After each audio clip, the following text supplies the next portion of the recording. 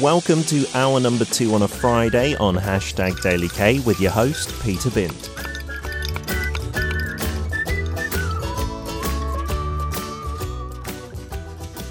How much do you know about K-food? How much handshake have you eaten? We introduce trendy foods in the world of Korean food, of course, including the history and culture of it.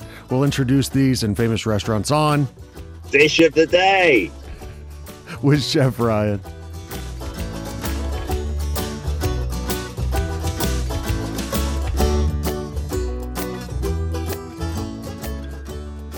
That's right, we've got Dish of the Day. Chef Ryan is in the studio, all on his lonesome. You're looking lonely there. I know, I got a little nervous. Could you tell in that I fumbled it up on the intro? It's first time.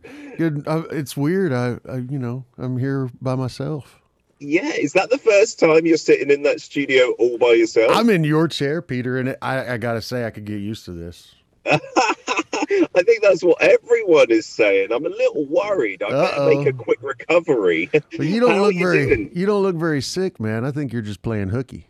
I just wanted a couple of days off. Yeah, no, I'm feeling not too bad at all. It's just a tickly throat and some coughing fits here and there, which isn't great when you're hosting a radio show. No. But to be honest, if it wasn't COVID, and I didn't think it was COVID for the first few days, I had a few tests and they came back negative, I would have come in, just soldiered on. But unfortunately, the regulations mean I can't be there. You're still fit and healthy? Yes, sir. Yeah, feeling good. Out on the farm every day, running, and still the garlic and honey every morning. I think that's what kept me strong.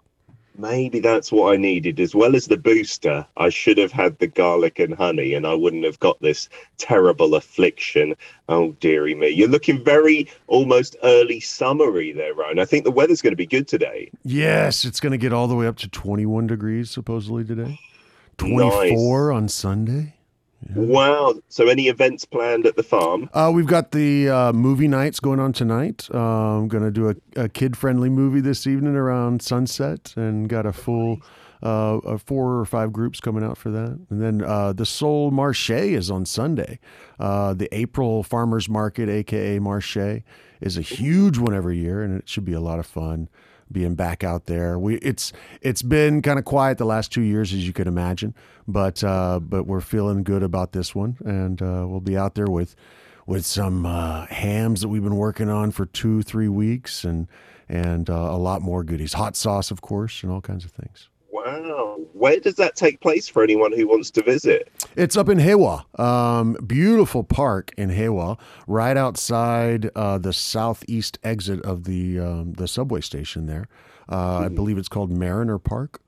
And It's been going on there for years and years. I've been participating with that for almost a decade now. And it's really cool. It's grown a lot. A lot of organic farmers participate, and other folks doing unique foods and crafts and all kinds of things. Yeah, I've heard that word before, because there used to be a restaurant here in Seoul, in Korea, I think by the name of Marché, and it used to have like little market stalls inside the restaurant, and you just get your little buffet fill at each of them. But that's cool. Really disappeared completely. It used to be quite popular, but I'd love to get out and see you at the market, but I won't be there. I'll still be in quarantine, unfortunately. Today's ingredients, I've talked about them briefly to the listeners. The Korean Jangs, would they fall under this umbrella of potentially healthy ingredients? Absolutely, especially in their traditional form. Okay. Nowadays, you might find a little bit more, sweeteners, syrups added in that might not be quite as healthy. But the old school ones, especially here, I'm talking about the gochujang, or the red pepper paste. That wasn't so sweet back in the day, and much healthier. Oh, wow. Yeah, because nowadays, most of the ones you get, there is a lot of sweetness in there. Some people might actually look at that, the chili pepper paste, and think, oh, it's going to be terribly spicy. The sweetness really does almost overcome that totally, right? That's right. It just balances it right out. Yeah. So what are the Jangs when we're talking about these Jangs? Well, all around the world, everybody has different condiments, and I think Korea is unique in the history of these and the importance of them throughout the cuisine. And I gotta say, especially when we talk about fermented soybean paste like the doenjang, which is so important. I mean, can you imagine Korean food without doenjang? Yeah. No, that's not Korean food. Right. And it's so good for you and so deep in flavor, but it is definitely an acquired taste. I mean, think about the first time you had a stinky cheese.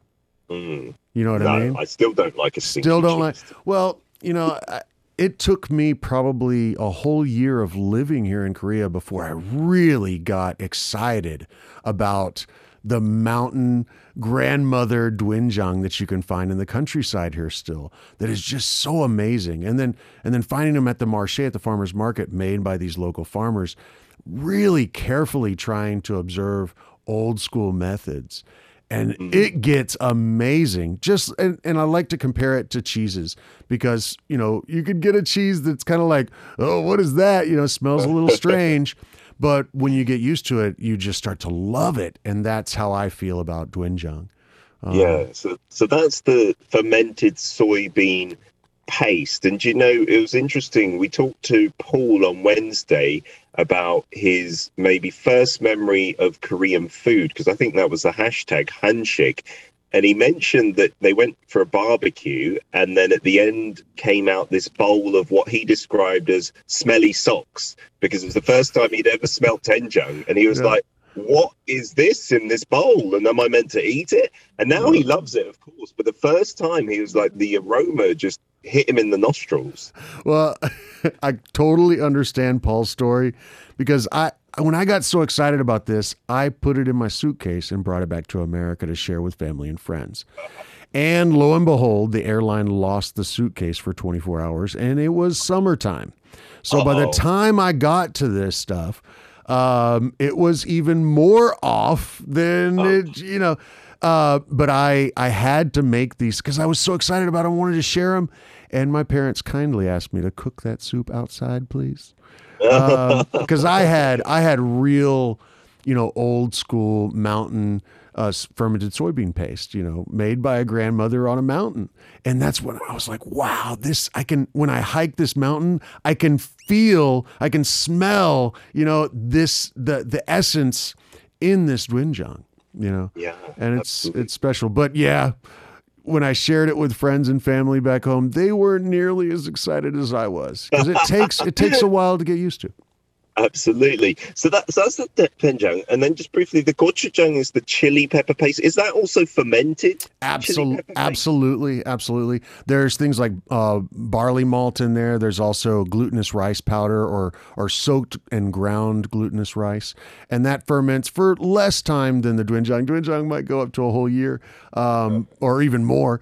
But the gochujang or the red pepper paste, you're talking 60, 90 days, and maybe longer too. Yeah. Okay, and then the samjang is maybe these two mixed together. Right. The samjang is the one that gets the spotlight the most, because when you have Korean barbecue, you can't have it without samjang. And everybody loves this one right away. I don't think you need to be, kind of coaxed into it or get used to it. That fresh garlic and fresh chilies and maybe onion and the toasted sesame oil rounding out the combination with the doenjang and the gochujang. It's just magic. And I can't imagine Korean barbecue without it.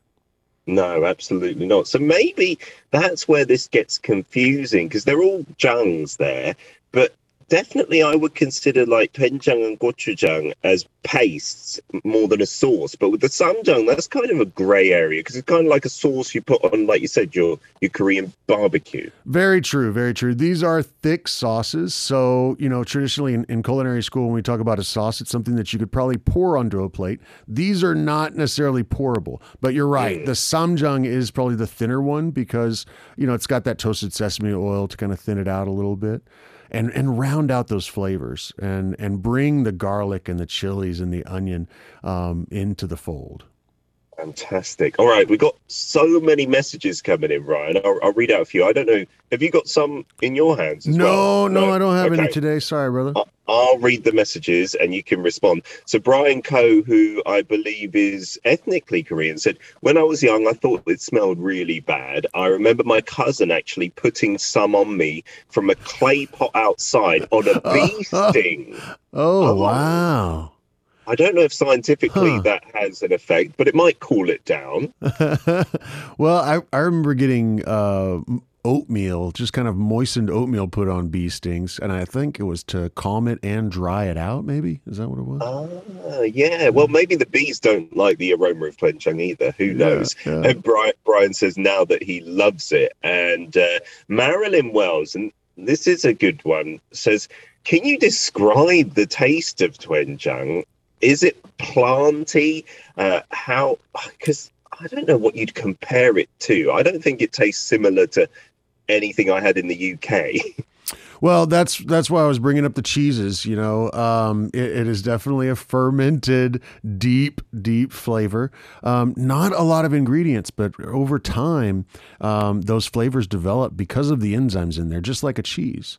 So it is very salty, but the really good ones that I've had have not been that salty. They've actually had kind of had some sweet notes in there.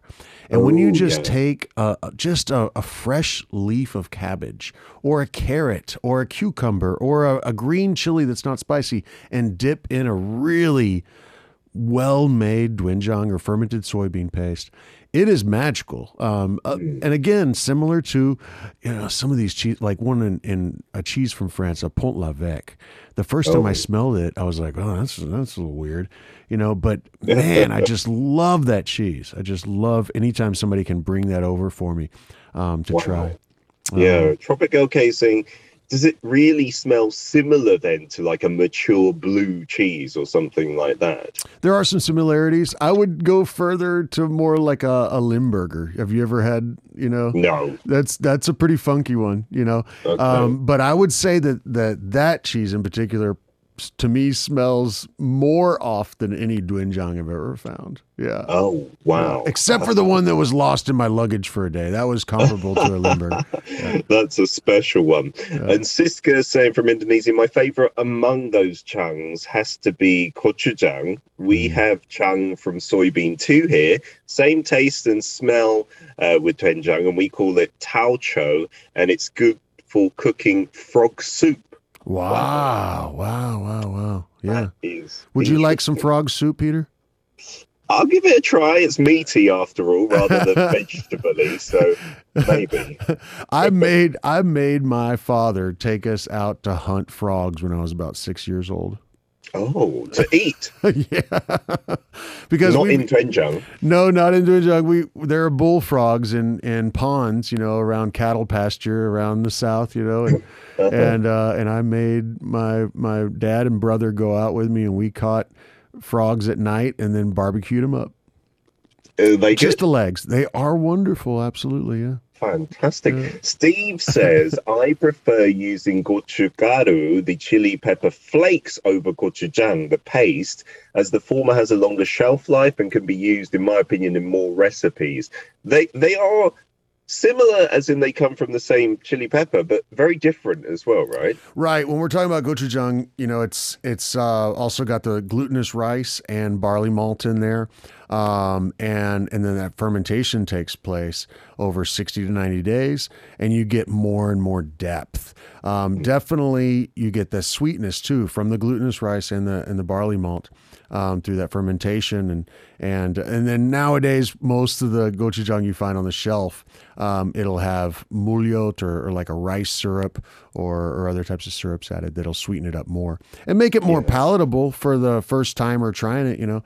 And again, it's not very spicy. It's more balanced. Yeah. Sure. And I would say with the chili pepper flakes, you're definitely just getting more punch in terms of spice. Absolutely. And it's like bang if you want something to clear your nose. I do notice that particularly the Korean red chili pepper powder or flakes, they do have a little bit of a smokiness to them naturally without being smoked. Maybe it comes from drying them in the sun. I love that kind of depth on the higher quality ones that I've found over the years. Okay, why don't we get into at least showing our listeners a picture of some doenjang Good so idea. they can get a feel for it, and you can explain away. You said they can be fermented for a year or longer, batches of soybean paste. It really takes a year to do the doenjang, and it's such an amazing process. You know, there it is. Okay, so it doesn't look particularly appetizing, I guess. You know, and we're just selling it all day long. It doesn't smell great. It doesn't look great, but it's an amazing integral part of Korean food, and really. You know, the ones that you find on the shelf now in Asian markets around the world, they're not that pungent. You know, the ones that I've fallen in love with though over the years are stronger. You know, the ones that are made in the old school way. So what you can see there is almost like chunky peanut butter, right? Yes, that's a good description. Yeah, and it is thick and it is salty. So let's say to describe to listeners, Peter, if you had a carrot slice or stick and you were dipping it in that, how much would you get on the carrot? Well, it depends. If it's one of those, like you said, maybe store-bought salty ones, then not so much. But it's one of those good ones that you said, you could put a big chunk on there. Yeah. And it'd be nice and kind of savory. I probably would start with, you know, a teaspoon or less just to get a taste of it, because some of them can be quite salty. But what an interesting process. See, remember back in the day, didn't always have refrigeration, and we needed food and we needed good flavors, you know, the wonderful parts of life, you know, the times to enjoy with family or sitting down to eat. You want it to taste good. Yeah. And fermenting things is a way to preserve them as well. And soybeans are one of those crops where you can grow them and dry them and store them, right? So that's like money in the bank. You know, sure. And just keeping it, yeah. Right. So if you've got those dried soybeans stored away and you need more doenjang, you can pull those out, soak them overnight for 24 hours, you know, and then mash them up. And like you could see in that picture, it's not totally ground up. Some bits are kind of chunky, right? And then you got to make the meju block. Have you ever seen those or? So yeah, I've seen them hanging up as kind of these cubes or more like rectangular 3D shapes tied with a bit of straw or something to the hanok roof bits. Exactly. And you need to have that straw in there because that's helping attract or bring in the good bacteria that's going to get that fermentation going. So these blocks may have been hung in the house or underneath the eave of the house. Keep them dry and let them continue to ferment for months. And then that's your meju block, you know, and they get the cracks in them as they dry, and they'll get you'll see some white fungus forming on the edges, you know, and on those cracks. And you're thinking, wow, you want me to eat that someday? Yeah, and it's very dry. It's not like a paste at all then, right? Right at that point. But then you put it in the salty water in like a hangari or the big earthenware pots, right? And with that salty water soaked in there over time, you're going to get two amazing things. Do you know what the other one is? You got it. Your mother must have taught you by now, Peter. So you're getting the doenjang. What else? You're getting a bonus ingredient? Absolutely. You're getting soy sauce on the other end. Oh, that's not a separate process. You get them 2 for 1. Well, you can continue the process of both of them separately after that, but that's how you get them both started. Oh, wow. So you're soaking them, you're continuing to ferment them in that salty water. Months go by, then you filter it, and you've got your very early soy sauce on one side, and then you have your early doenjang on the other side. And now those blocks can be broken up easily, you know, and you filter that and drain it a bit. Don't drain it all the way, but then put it back into a hangari again and let it ferment more as the paste and then separately as the soy sauce. Fantastic. And that soy sauce we call kanjang. So it is part of the Jang family, right? Very and that true. might confuse you more because that's very much a liquid, isn't it? Rather than This a is paste true. or This is true. And Okay. kanjang, correct me if I'm wrong, but I think that means means to season, right? So it's the to season sauce. Yeah, like our kind of version of salt, I suppose. Are you ready? Every day's K-pop. Listen up. Anytime and everywhere. Adidan Radio. We are back for part 3. Chef Brian's in the studio. It is Dish of the Day, and we're talking about the Jangs, which seem to, I don't know, is there one all-encompassing term for this then? Are they Korean fermented things? Would that be okay to say? There you go. Sauces, pastes, condiments. Yeah. There you go. Yeah. Because definitely you wouldn't describe soy sauce as a paste, right? True, yeah. Okay, so but just sauces. essential parts of hanshik, just so essential.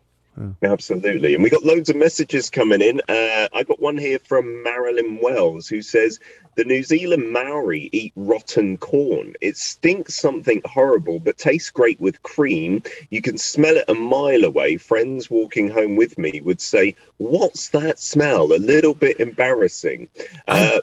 I can relate, yeah. When I had the kimchi in the house and friends would come over and say, what's that smell? I would be a bit embarrassed. I can imagine it smells a little sweet, I'm guessing, because I've had corn on the farm rot, and it definitely gets a little bit of a sweet, funky aroma. I would love to try that. Someday I got to get down there and check it out.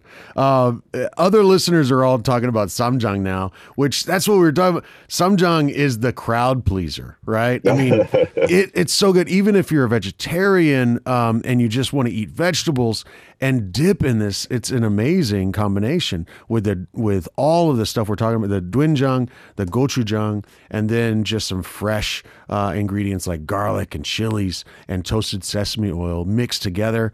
I see it with all the barbecue, but when you go out to the East Coast, you always see it with the raw fish too.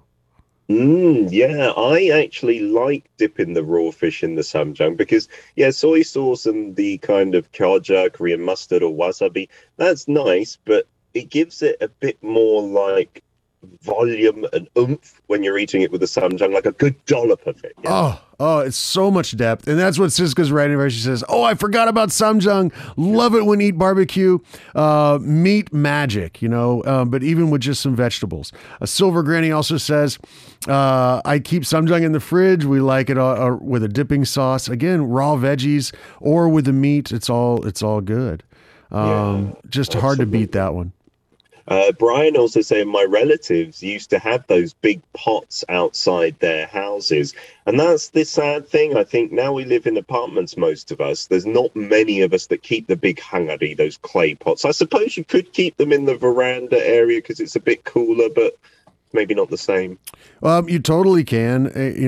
They like, when you're fermenting things, you don't want it to be super hot. Traditionally in Korea, on a sunny day, you will take that lid off, and you've still got maybe a mesh over it, to keep it clean, but take the lid off and let the sun disinfect it as well a little bit.